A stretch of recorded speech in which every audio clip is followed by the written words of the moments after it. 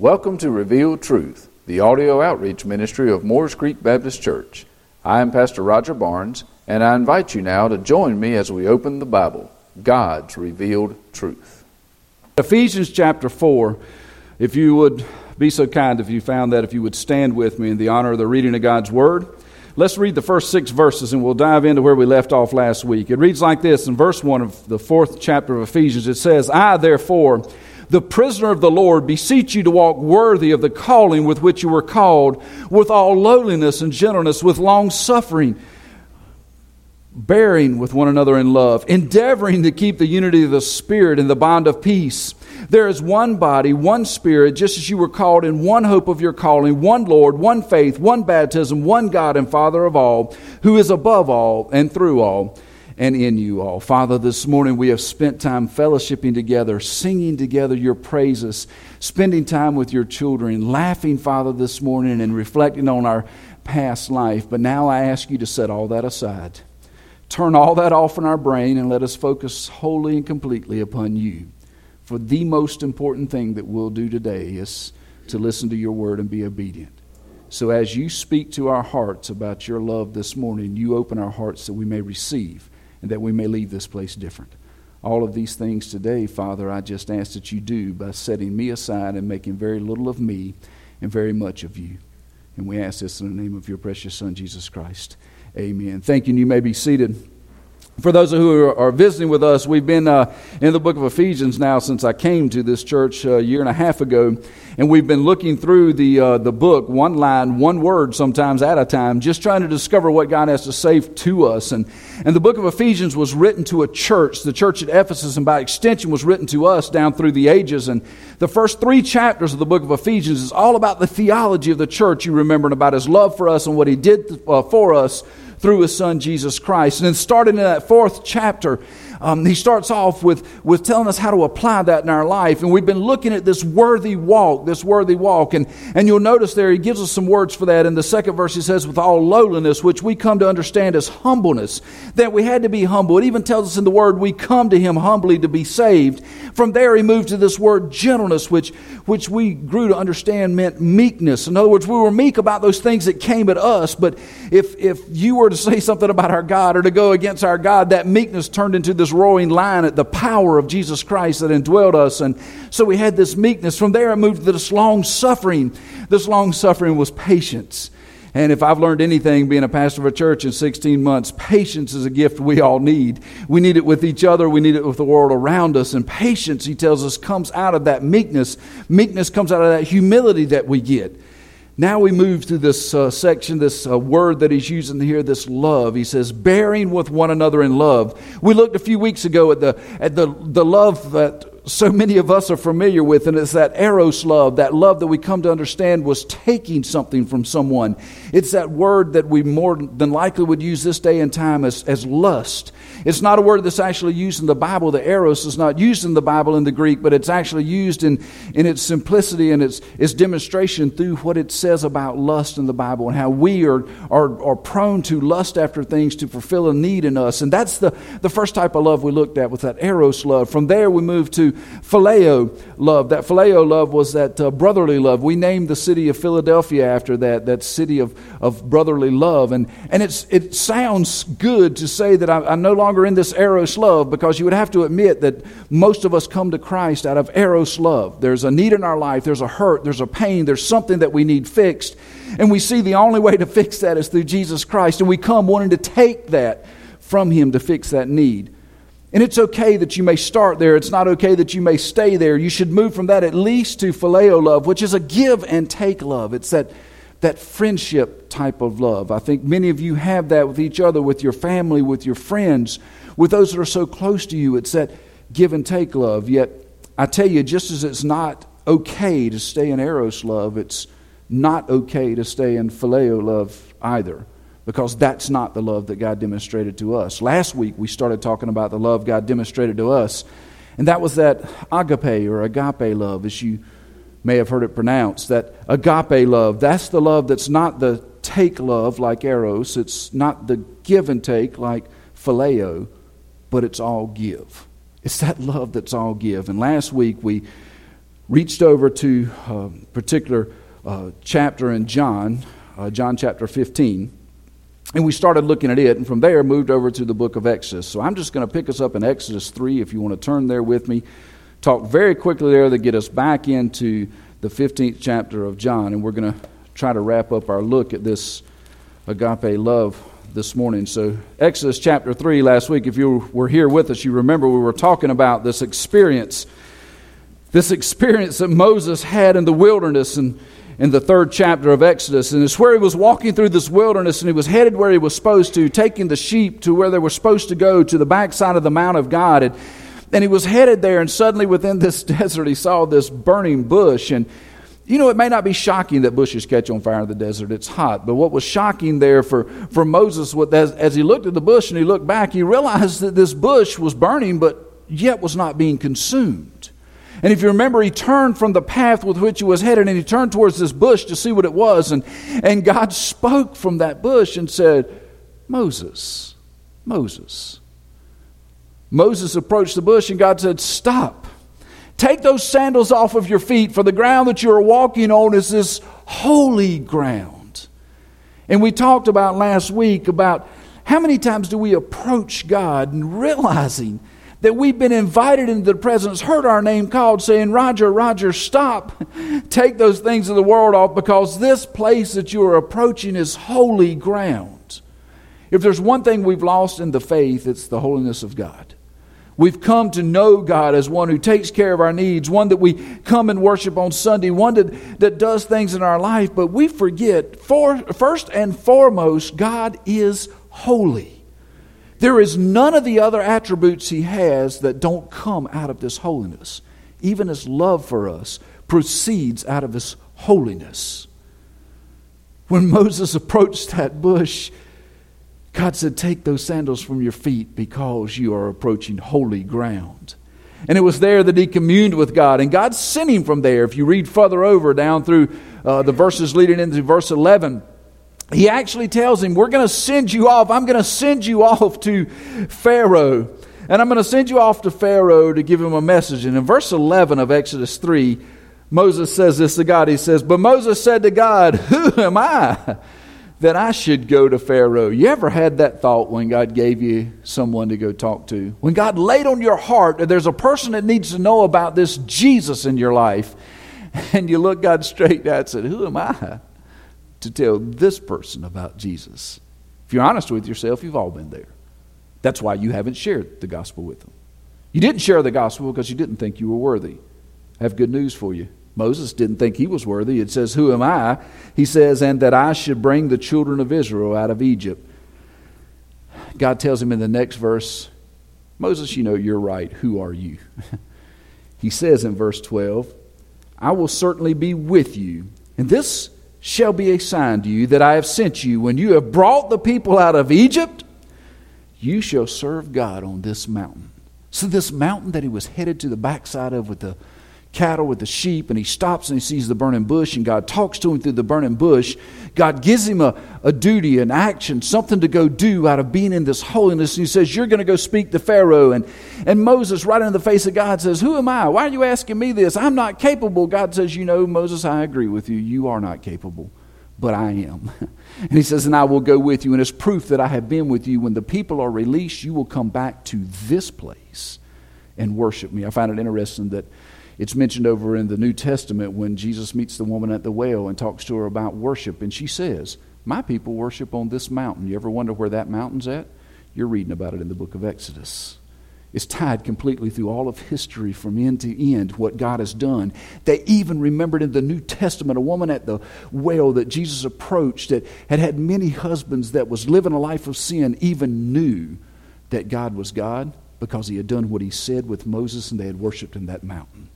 Is that not amazing? Here stands this guy that says, "I'm not capable." God says, "I am." In verse 13 he says, "Then Moses said to God, 'Indeed, when I come to the children of Israel and say to them, the God of your fathers has sent me to you, and they say to me, what is his name?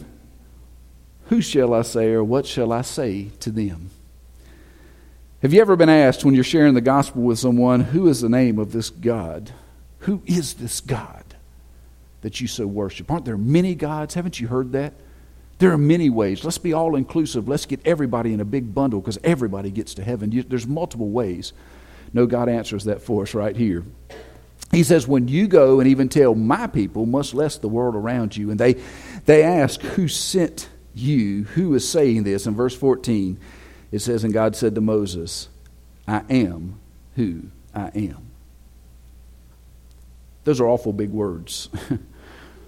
Those are awful big words.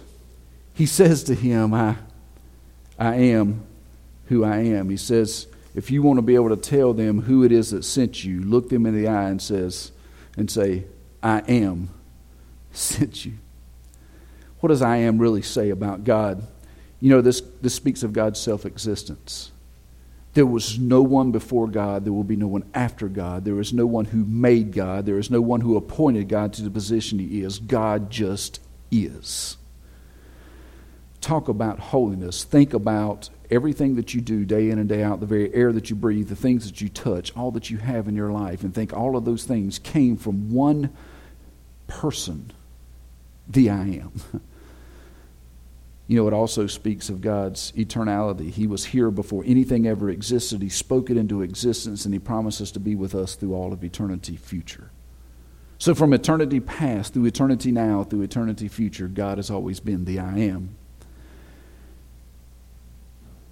He is the same God who created everything. He is the same God who was with those great men of the past like Moses that are spoke about in the New Testament, and we still today talk about when we speak of God and His faithfulness to us. See, there's an entire chapter in the Bible that proves to us that God is faithful because it lists the men that He was faithful with and did the things that He said He would do and accomplished the things He said He would accomplish because both He was faithful and they were faithful. See, the great I am is the one true God. There is no other God. There is no other God like Him. There will never be another God like Him. For anyone to say that He doesn't exist is to blaspheme the Holy Spirit. And we all know the Bible says there's only one sin you can never be forgiven of. And it's to say that He is not God. It's to blaspheme that Holy Spirit. It's to deny His presence. Yet when you look in this world around us today, it's become a fad. It's become a game. It's become something everyone is trying to do to come up with a new way to say God is not God. The Bible says He is God. When asked a name, there was no other name that could be given than I am. I am. Can you imagine what it is to be in the presence of a holy God? Can you imagine what it is to walk up to that burning bush, to be told to remove the sandals from your feet, for you're standing on this place that is holy because of God's presence, because of this great I am? Can you imagine what it would be like to stand in His presence? Can you comprehend why a holy God would even want to fellowship with us? See, when I see the story, I don't see God as being over holy. I see me as being under holy. Why would a God that great want to be in my presence? See, Jesus in His opening statement there in John 15, if you'll flip over there with me, John 15, sets what He's about to tell us about this love with these words. He says, I am. I am the true vine, He says there. He sets forth into our thought, into our process, that story from Exodus when God said, I am is who you tell them sent you. Jesus here in the 15th chapter of John starts off this story about this vine, this vine dresser, about the branches. He sets this parable in place by saying, I am the true vine. See, today we are in the presence of the most holy God. We are in the presence of the most holy God through the I am of the vine, through the one who did what He did because of His love for us. See, we're standing on holy ground. Yet God says, Jesus says, I am the true vine. But then He says after that in the first verse, my Father is the vine dresser. Even though Jesus is saying to us, I am God, I am the I am, He was still subject to the Father. So he says, I am the vine, but my Father is greater than I. He is holier. He is the Godhead. He is the vine dresser. And he starts off and he says, I'm the vine, he is the vine dresser. And he says that in verse 2, every branch in me that does not bear fruit, he takes away. And he starts setting up now this relationship of him to us, the relationship of God to us through him, and then what God is going to do with those that are either in a relationship or not in a relationship with him. He says, I'm the vine that you must be attached to. God's the vine dresser. If you're not attached, he says, and you're not bearing fruit as proof that you're not attached, you're going to be pruned. He says, in every branch that bears fruit, he is going to prune. Every branch that doesn't, he's going to take away. So if you're not attached, if you're not being fruitful, you're going to be cut off. If you are being fruitful, you're going to be pruned so that you would give more fruit. He goes on to say in verse 2. Then he moves down into verse 3 and he says, even though you're going to be pruned so that you'll bear more fruit, he says, you are already clean because of the word which I have spoken to you. I find it odd.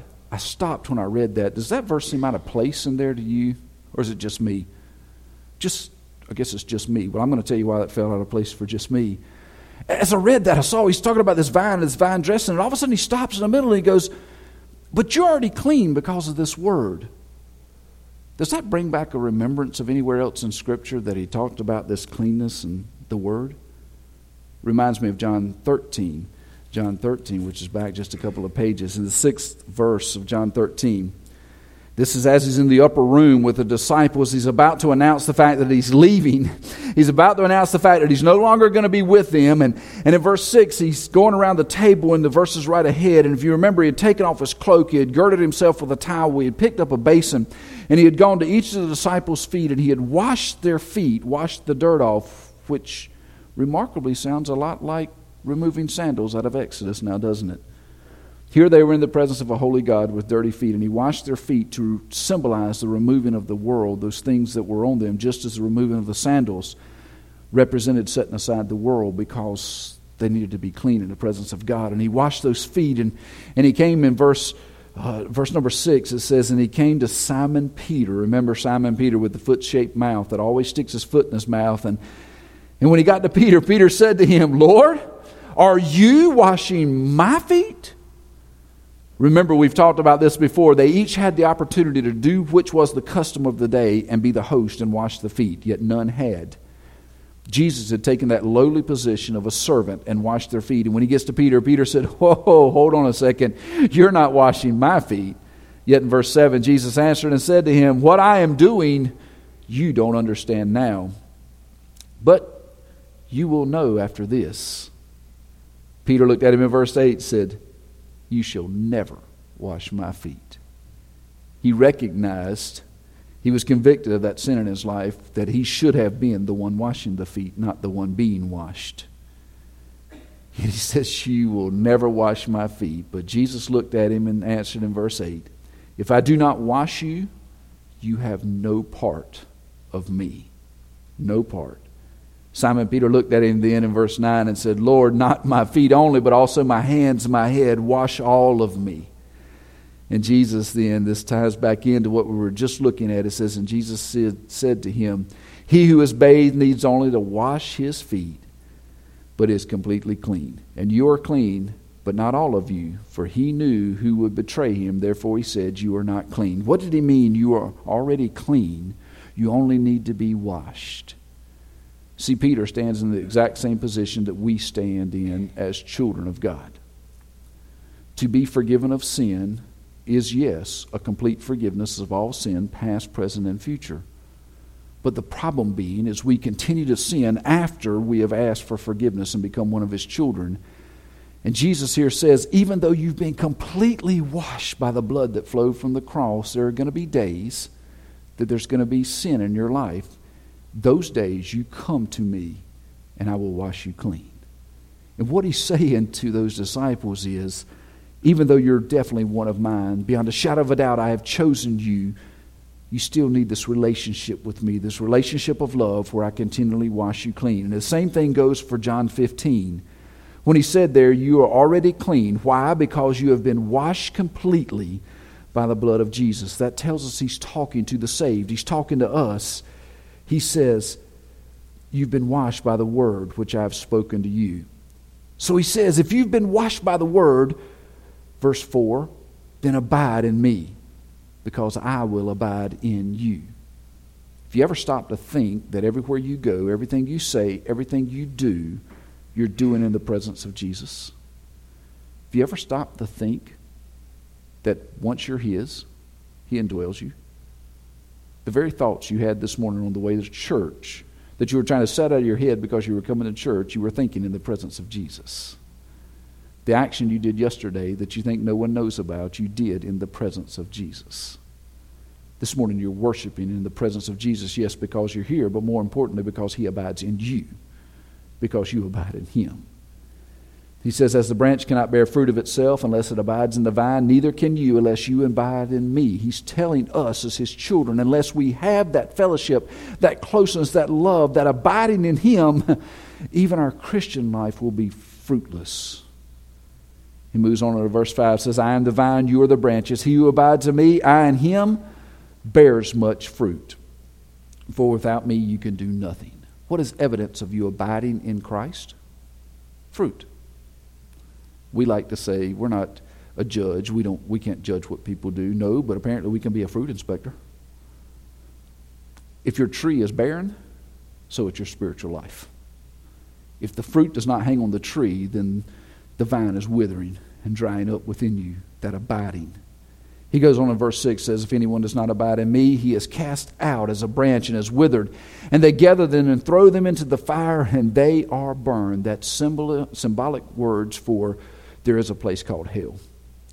And if you don't know Jesus Christ as your Lord and Savior, and you're not attached to that vine, there will be the day that you will be gathered up with all the others who are lost and cast into eternal damnation in a place called hell, where there is gnashing of teeth, there is misery forever. It's not going to be a party. You're not going to be hanging out with your friends. You're going to be totally separated from God and everything that you thought would fulfill your life, and you're going to be in eternal torment. That's the option. If you choose not to be in Christ and bear fruit, your option is to be burned. He makes it pretty clear to me. There is no middle ground. You can't get there by what you do. You can't get there by who your parents were. You can't get there by membership in a church. You can get there one way, abiding in Christ. How do you abide in Christ? Accepting the free gift of his death upon a cross for your sins. He goes on in verse 7 to say, if you abide in me and my words abide in you, you will ask what you desire and it shall be done for you. What is this gift to us for the close abiding in him? It's that our mind becomes like his mind, so therefore the things we ask of the Father are the things that Jesus would ask of the Father, so therefore those things are granted. You ever wonder why your prayer life seems to always be on the losing end? It's because you're not abiding in the vine. If you're not fully in love with Jesus, if you're not fully attached to the nourishment that comes through the vine of Jesus into the branches which are us, your prayer life is dry. He says in verse 8, but by this my Father is glorified. How? That you bear much fruit. So you will be my disciples. You want to glorify a God that hung his Son upon a cross for you? How do you do that? You bear much fruit. How do you bear much fruit? You stay connected to the vine that is the life of Jesus that abides in you. By being connected, you have your prayers answered because your prayers are the prayers that Jesus would pray. And as life flows into you and there's much fruit hanging from your tree, and when the world sees the fruit, the Father is glorified. He goes on in verse 9. He says one of the most baffling things that I have ever heard said in Scripture. He says, as the Father loved me, I also have loved you. I have a question. How much does God love Jesus? How much does the Father love the Son? They are one. Is there any greater love you can think of than Father God for Jesus the Son? Is there any greater love that you could imagine than this love? You see, because he has been with him throughout all of eternity. When he spoke that word to create the earth, I'm reminded of the very first chapter of John when it says Jesus is the Word. When God spoke the world into existence, he was speaking Jesus. See, he has been with him through all eternity. He's had fellowship with him from before time even began. We desire to go to a place called heaven, to sit at the feet of our Father, to gather around the table to eat. Jesus has been there for all eternity. God has loved him before time ever existed. God knows the heart of his Son, and he knows it so well that he used that heart to glorify himself through his death on a cross. Is there any greater love that you can imagine than the love that God has for Jesus? He says, as the Father loved me. He's saying, as my Father loves me. I don't even know how to put that into words. But that's agapeo. That's the agape love.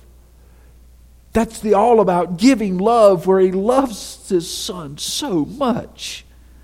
But here's what's amazing. He says, as the Father loved me, I also have loved you. Have you ever thought that the love that God has for Jesus is the same love Jesus has for you? I asked you if you could think of any greater love than the Father's love for his Son. Guess what? That's the exact same love he has for you. It's a perfect love. It's a love that's not compromised by sin. It's a love that is true and not set on false pretenses. There's not anything about this love God has for you that has any kind of what can you give me back involved. Because when I look at the exchange that happened at the cross, I think Jesus lost. Because what was the exchange at the cross? I showed up in all of my sin, and he hung there in all of his righteousness and holiness. And I took from that cross the righteousness of Christ and placed it on me and gave him the sin. If I had to guess, he got the short end of the stick. See, when I went to the cross, it was all about what I could get. For Christ, it was all about what he could give. You see, when you think of the love of God, you have to look at it through the relationship that he has with his Son, Jesus. Why in the world would he love us so much in such a way? It's incomprehensible to me to even think that God would desire to have that kind of relationship with me. See, because we don't deserve that love. It tells us in the Bible that we all have sinned and come short of the glory of God. There's not one of us that stand on any other level playing field than the playing field that we all are sinners. There's not one that's born better or worse. There's not one that's done more or less. There's not one that's more deserving and less deserving. We're all standing at the foot of the cross on the most level ground that there's ever been. And that level ground is the playing field of sin. We first must come to recognize within our hearts that we are sinners. If we can't come to the cross saying, I'm a sinner and you are not, I'm in need and you're not in need of anything, if we can't approach the cross realizing that we are the ones that are wrong, we shouldn't approach it all. See, we approach the cross in humility, in meekness. Hopefully God's having patience on us, and we're looking for that all-consuming agape love from him. You see, Jesus loved us with the same agape love that the Father loved him with. Jesus agapeoed us the day he chose us. He agapeoed us looking for absolutely nothing in return. We come to the cross with nothing to give and leave having gained everything. What an awesome exchange. You see, this flies in the face of absolutely everything we've ever been taught. You think about what you've been taught about who you are, the importance of who you are, and to better yourself. You see, if we love God, we'll work for Him, is what we've been taught. If we love God, we will love others, is what we've been taught. If we love God, we'll give to the poor. That's what we've been taught. If we love God, we'll even share the gospel. That's what we've been taught. If we love God, we're going to show it. That's what we've been taught. But what does Jesus say love is? It's abiding. Love is abiding. Those things that we've been taught to show God our love should be the fruit. It's not the vine. The vine is Jesus. The love that flows out of the vine is what gives the branch, us, life. And it's through that life that the fruit appears. See, Jesus commands us to abide. The word abide, if you think about it in its simplicity, really means to stay or to continue in. When's the last time you've sat and continued in the love of God? When's the last time that the greatest desire of your heart was to fellowship with God through this agape love? When's the last time that all you wanted to do was be in His presence, in the holy place, and feel the love of the Father? See, Jesus says that we are to abide. Jesus tells us if we understand what a great love has been shown to us, we will desire to stay in, abide in, continue in that love. Church, never forget what great a love God has shown through His Son, Jesus Christ. See, when we really know what it means to love, to be loved by God, we'll be all consumed by this love and desire to remain in it. It's not about what we do to stay in this love. It's about what God did to show us His love. It's not about what we can do in return. It's about what God did. God gave His only begotten Son that we may know His love. The greatest gift that's ever been given is the death of Jesus upon a cross, because it's through that death that we were agapehood, we were loved beyond all countenance. If we really understood that love, we would abide. If we really knew that love in our lives, we'll continue to live in that love. If we have felt the love of a holy God in our lives, there's absolutely nothing else that would be important. It wouldn't be our job. It wouldn't be our friendships. It wouldn't even be our marriage or our children or our families, because all of those things would be strengthened out of the abiding love in Christ. See, without the abiding love in Christ, none of those relationships will ever be right. Ever. See, the things the world have to offer us are absolutely meaningless in the face of a holy God and His love for us. Our wants and desires will no longer be about ourselves. It'll be all about God and who He is. All that we want and desire will be God and to know His love. I mentioned that verse in John 3. I'm sure you have no problem at all quoting John 3:16. Our problem is we never quote John 3:17 with it. John 3:16 says, "For God so loved the world, He gave His only begotten Son, that whosoever believes in Him should not perish but have everlasting life." The work of John 3:16 is God. For it says, for God. Not for Roger came looking for God. Not for Roger decided he needed his life fixed. It says for God decided. And God so decided that He would love me, the world, by giving His only begotten Son. The one and only Son He gave. He agape'd us through that love. And He says that whosoever would come to believe, would have their heart so stirred by the Holy Spirit that they recognize a sin in their life, and there was only one way out of that sin, and that was through this Son, Jesus Christ. Whoever would believe in that, believe that He crawled upon a cross and died for your sin, believe that He was buried in a tomb and rose 3 days later, that you would have eternal life. If you would come to believe that what Jesus did is enough, what would He do? He says, you'll not perish. If you'll believe that what God did through His Son, Jesus Christ, is enough, you will not perish. You will not be cut from the vine, bundled together, and thrown into the fire. but you will live. He says you will have everlasting life. But then he says in 17, here's why he did it. For God did not send his Son into the world to condemn the world. He did not come to flood the world again. He did not come to set the world on fire. He did not come to wipe humanity off the face of the earth. It says he didn't come to condemn the world, but that the world through him might be saved. You see, the greatest of all gifts to show the agapeo of God is Jesus. I find it interesting. There's a verse that's been stuck in my mind. I think it's relevant here. 1 John 3. Remarkably enough, verse 16. 1 John 3:16, and we'll close with this. It says this, by this we know love. How do we know love? Because he, capital H, Jesus, laid down his life for us.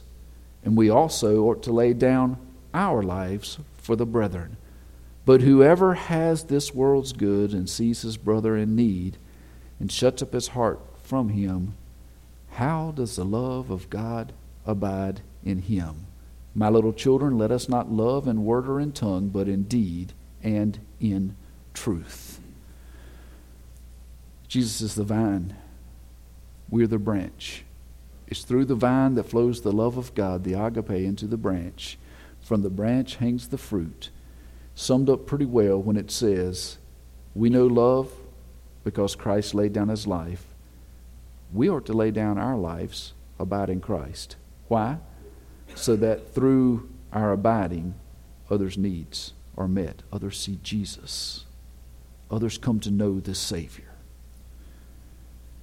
We're quickly heading to the point in the 4th chapter that Paul's really trying to make. And it's the next set of words when he starts talking about unity. You want to know how to be unified in the love of Christ? We all abide in the same vine, for there is only one vine. We may each be individual branches in that vine, but all that is in us comes through the life of that vine. And it is this agapeo love. See, it's not about what we can take. It's not even about what we can give and take, for God needs nothing of us. It's about what God gives. How have you used what God's given you? How has the death of Christ made a difference in your life? It's not enough to believe that he hung there. It's not enough to believe that he was placed in a tomb. It's not even enough to believe that the tomb was found empty. Do you believe all that was done for you? Do you believe you would have done it if it had only been you? You see, because to abide is to be in love with Christ. Thank you for joining us here at Revealed Truth. I would like to personally invite you to visit with us at Morris Creek Baptist Church. We're located at 3107 Union Chapel Road in Curry, North Carolina. Our Sunday school starts at 10 o'clock on Sunday mornings and is followed at 11 o'clock with our Sunday morning worship service. We also have a time of prayer and Bible study on Wednesday evenings at 7 o'clock. We look forward to seeing you soon.